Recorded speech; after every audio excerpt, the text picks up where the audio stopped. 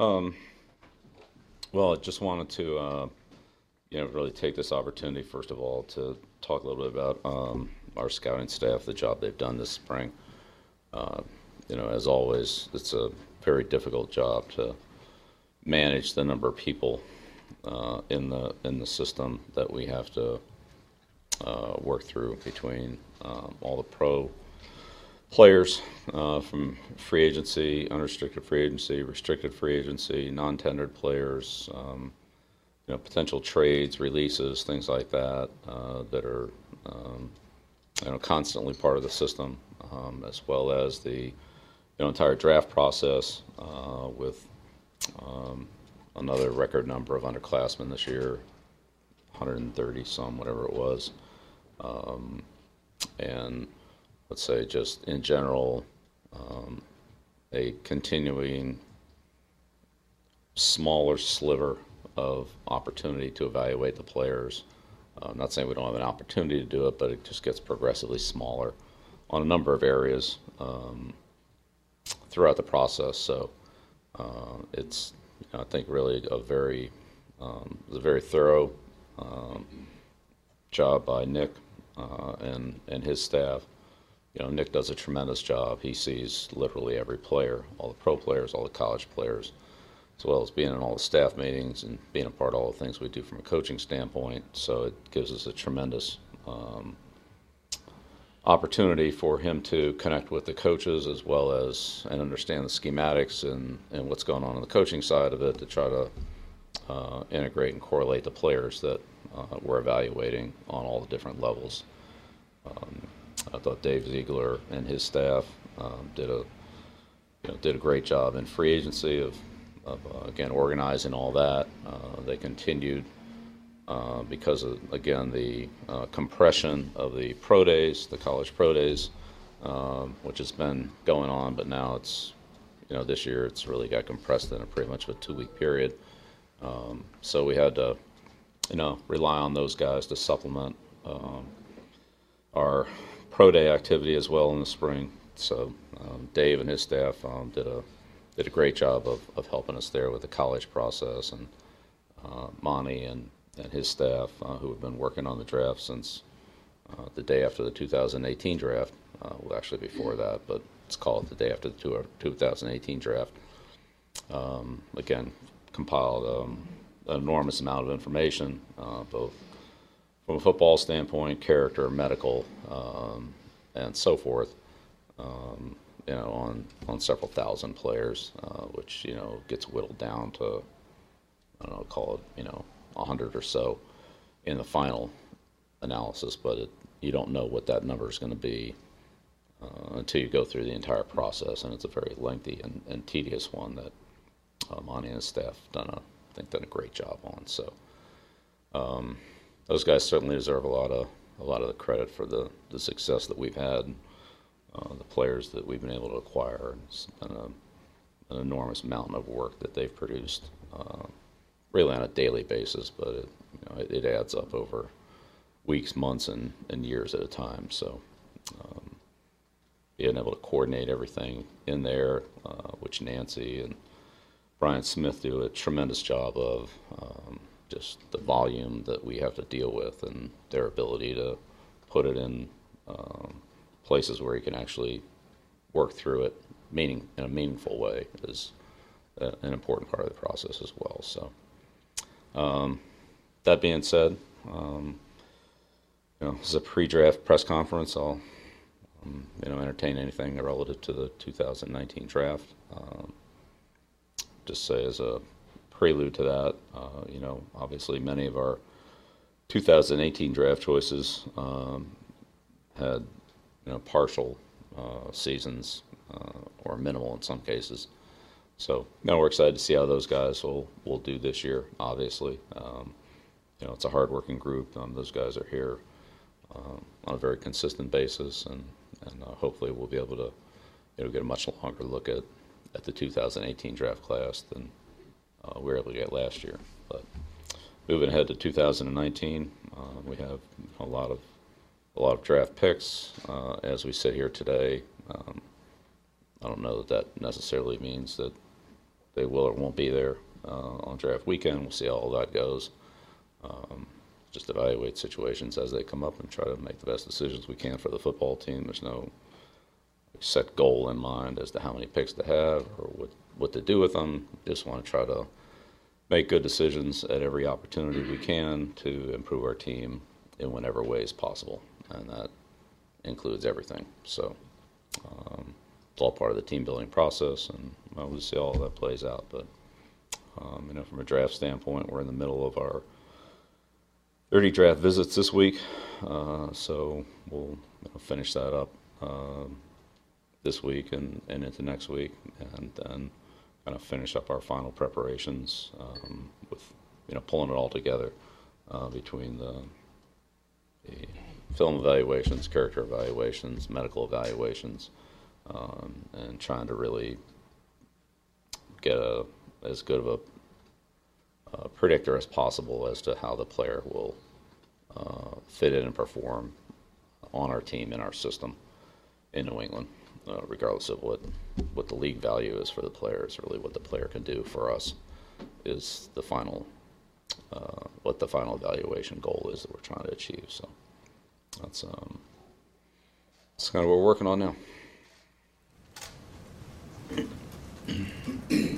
Bill, how important is it to know what some of the needs and desires of the teams immediately around you are? I'm not talking about the top 10 teams, but the 20 down to you. We track that, and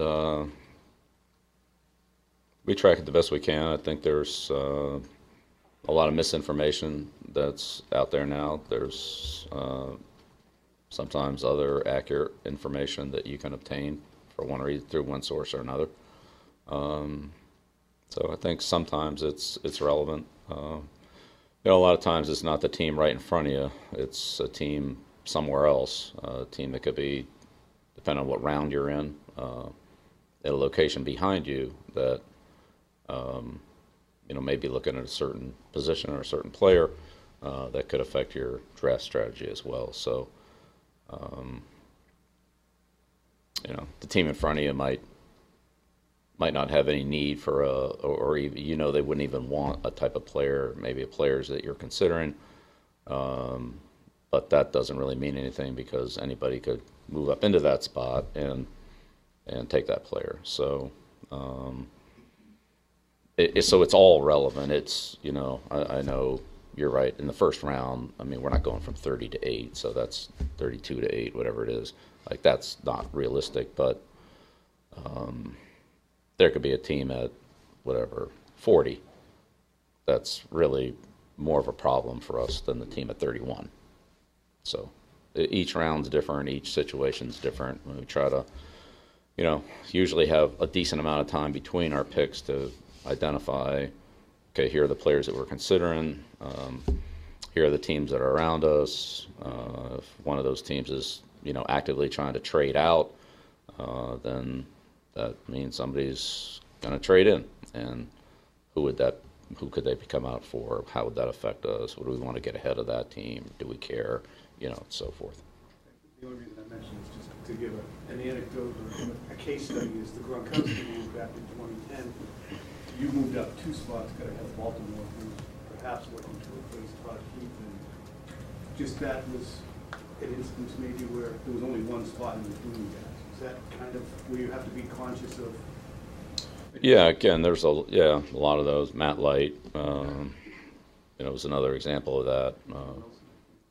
Eugene Wilson. Yeah, look, there's multiple examples of it, and moving back is obviously just the reverse of that. If you feel like you could take the same player at a lower point in the draft and acquire another asset somewhere, there's merit to doing that. You don't want to lose the player that you want, but maybe that's a player or maybe there are multiple players there, and there's not in that particular circumstance that big of a differential. So if you can, gain an asset, gain value by doing that, then there's a strategy that makes that, consideration. How much is the Jimmy Johnson from that trade chart? How much has that changed over the years, and you find that everybody's working off that same model, if you will? I would say that in general, the trades over the last several years, for the most part, have been, let's call them pretty within 5 to 10%, pretty equitable trades. So for you to have a chart that's different than the other 31 charts isn't really that productive, because now we're just arguing about what chart. My chart says this, your chart says that. So I'd say officially or unofficially, well, it's unofficially, but I would say everybody probably uses about the same value chart. I'd say in our draft trade negotiations through the years, especially the last 2-3 years, there hasn't been a lot of my chart says this, your chart says that. Now, 10-15 years ago, there was some of that, well, here's what we think it should be. Well, the other team's in a different ballpark because they're looking at a different chart. I would say that when you look at the trades now, over the past few years, the majority of them fall within what we would say is a range of a fair trade.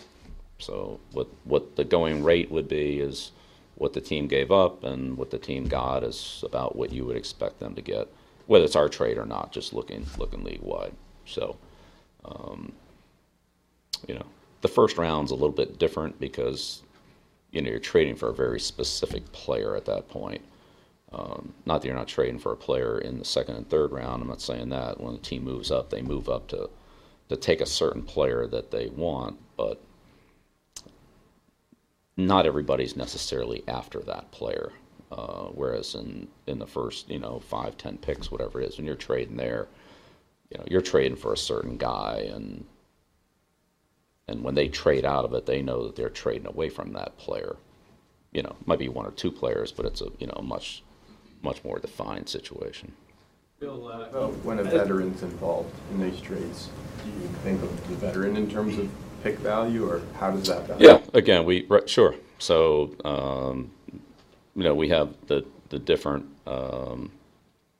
values that we place on future picks, current picks, the round values, and again, being the first pick in the round and the last pick in the round is not quite the same value. And so that can come into play on future picks. Veteran players, depending on their age, contract situation, and level of play. Again, we would find we have comparables that we would look at on that. So a starter, rotational player, a backup, a player that has a certain amount of play time, or a player that has a certain amount of production, that there are comparables of those trades, whether it be player for player trades or player for pick trades. And so and again, certainly there are trades that fall outside of whatever the norm is, but we have norms that we look at, and that's a norm, and you can do better than that. You probably feel like that's maybe about as good as you can do, assuming there isn't an unusual situation where there's a high demand for the player, and if it's below that, then you decide whether or not you want to accept maybe a little less than market value for the trade, but you still feel like the trade benefits your team, so you decide to do it. So, but yeah, we certainly the player for player or player for pick trades are different than the pick for pick trades, but we try to evaluate those as well. And a lot of it, again, is based on play time, production, and age and salary, because salary is definitely a factor in what the trade value of a player is. Bill, you mentioned the scouts have put in a lot of work for this draft. The coaches are part of the scouting process too. They do a lot of interviews. They get in on players at their position. You guys have had a lot of transition on the coaching staff this year. Have you noticed much effect on how you guys are scouting and setting your board, and how the new coaches are settling in with their new roles? Probably a little less than normal. Doing it, but still less activity with the coaching staff for the reasons you just articulated. Does losing your defensive coordinator at this point in the process, does that change much as how you scout or are going to be drafting on that side of the ball? well, I mean, we're not talking about an unprecedented event here. So, yeah, we've dealt with changes before, and we'll continue to deal with them. And I guess I just got to ask, any plans on how you're going to replace defensive coordinator moving forward? You mean relative to the 2019 draft? Draft and the season that comes Yeah. after as well. Yeah, let's kind of stick to the draft for right now, Ben. But I appreciate the question. I really appreciate you asking that. When you use the word comparables or comparables, when you have players at positions that make an indelible mark among the most complete, best players at their positions in their careers, and you have to draft players at those positions, it'd be unrealistic, I imagine, to try to find the next guy who transcends and is an all-time great. So how do you deal with that situation? You know, for example, Rod, it's retirement. So if you're looking at tight ends in the draft, how do you evaluate them fairly and totally? Yeah, well, I think for us, we have always looked to the future. So each player is different, each situation is different.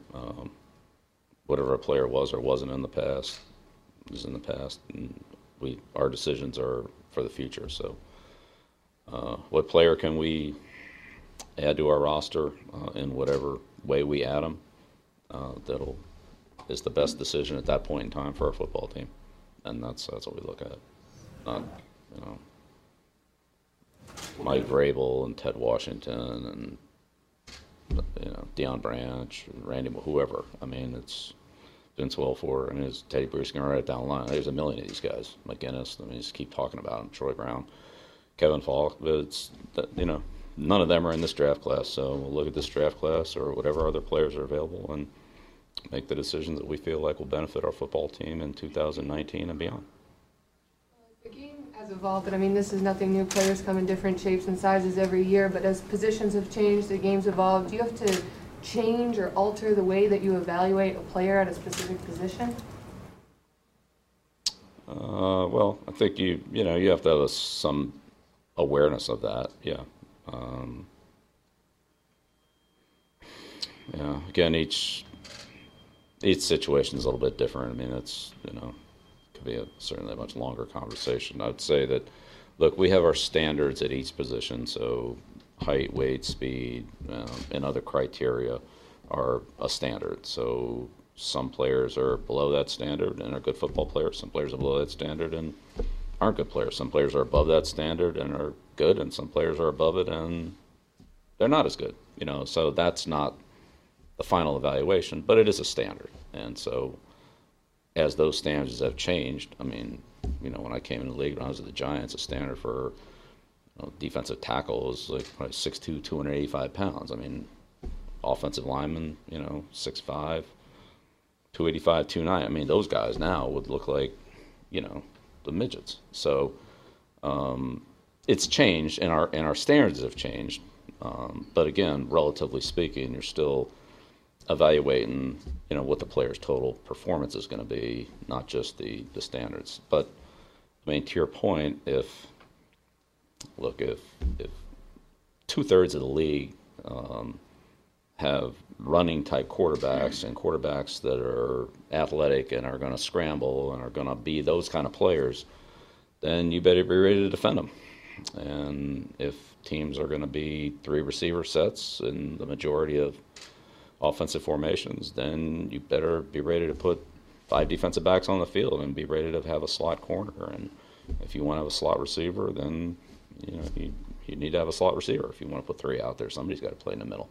So there certainly is a degree of that, and I think that's those are things you have to be mindful of. And I'd say usually they kind of hit you in the face. Usually you sit there at the end of the year and say, well, we had a lot of trouble blocking this player or defending this type of player or whatever it is, and then it kind of becomes a need for you that, well, we have to find, either we have to change our scheme to do this, which probably isn't that easy, or you would have already done it, or we have to have another certain type of player on our roster that we don't currently have that has a certain type of skill set. So this is another year where there's a lot of big receivers, 6'4", 225, 230, whatever they are. I mean, you know, somebody's have to cover those guys one of these days. You know, I don't know if it's all going to be this year or not, but and there's plenty of them in the league right now that fall into that category. So, you know, it seems like there's a little bit more of a, you know, emphasis towards, you know, the smaller, quicker slot receivers. So, better find somebody to cover those guys too, if, you know, and vice versa. With receivers in the draft, how difficult is it to project how a player in college will fit into your offense when you're looking at height, weight, speed, and obviously him playing with a different quarterback in a different system, and how has that process evolved over the years for you and your staff? Yeah, well, it's the same battle at every position. I mean, you're looking down the same road, really. You know, I'd say the issue in college football is there just is not the same passing game in college football as there's in the NFL, period. So it's hard to evaluate the receivers, it's hard to evaluate the quarterback, it's hard to evaluate the offensive linemen, it's harder to evaluate the pass rushers, and it's harder to evaluate the coverage players. So, but, you know, we're all looked at the same film, so, you know, all the teams in the league are, you know, we all see the same games. But the college passing game is very different from the professional passing game. So, you know, when you're looking at it, you're looking at a lot of it's really projecting all those positions a little bit differently. You know, to a certain degree, it's different in the running game too, but probably less difference in the running game than in the passing game, in my opinion. So. Part of the reason you guys have had more success importing veteran guys for that position than drafting them and projecting them and having them work up in the system? Because you've seen them in the league a little bit? Well, I think it's always easier to evaluate NFL players than it is to evaluate college players. I mean, that's, you know, look, if we get a guy from another team, we're going to watch him play against many of the same teams we play. We just haven't seen him play in our system, but we've certainly seen him match up against, you know, other players in our division or other players in our conference or, you know, comparable players. So in comparable schemes, which is critical too. Again, in a lot of cases in college, you're projecting a guy from whatever his college scheme is into a totally different scheme, and you know that's imperfect.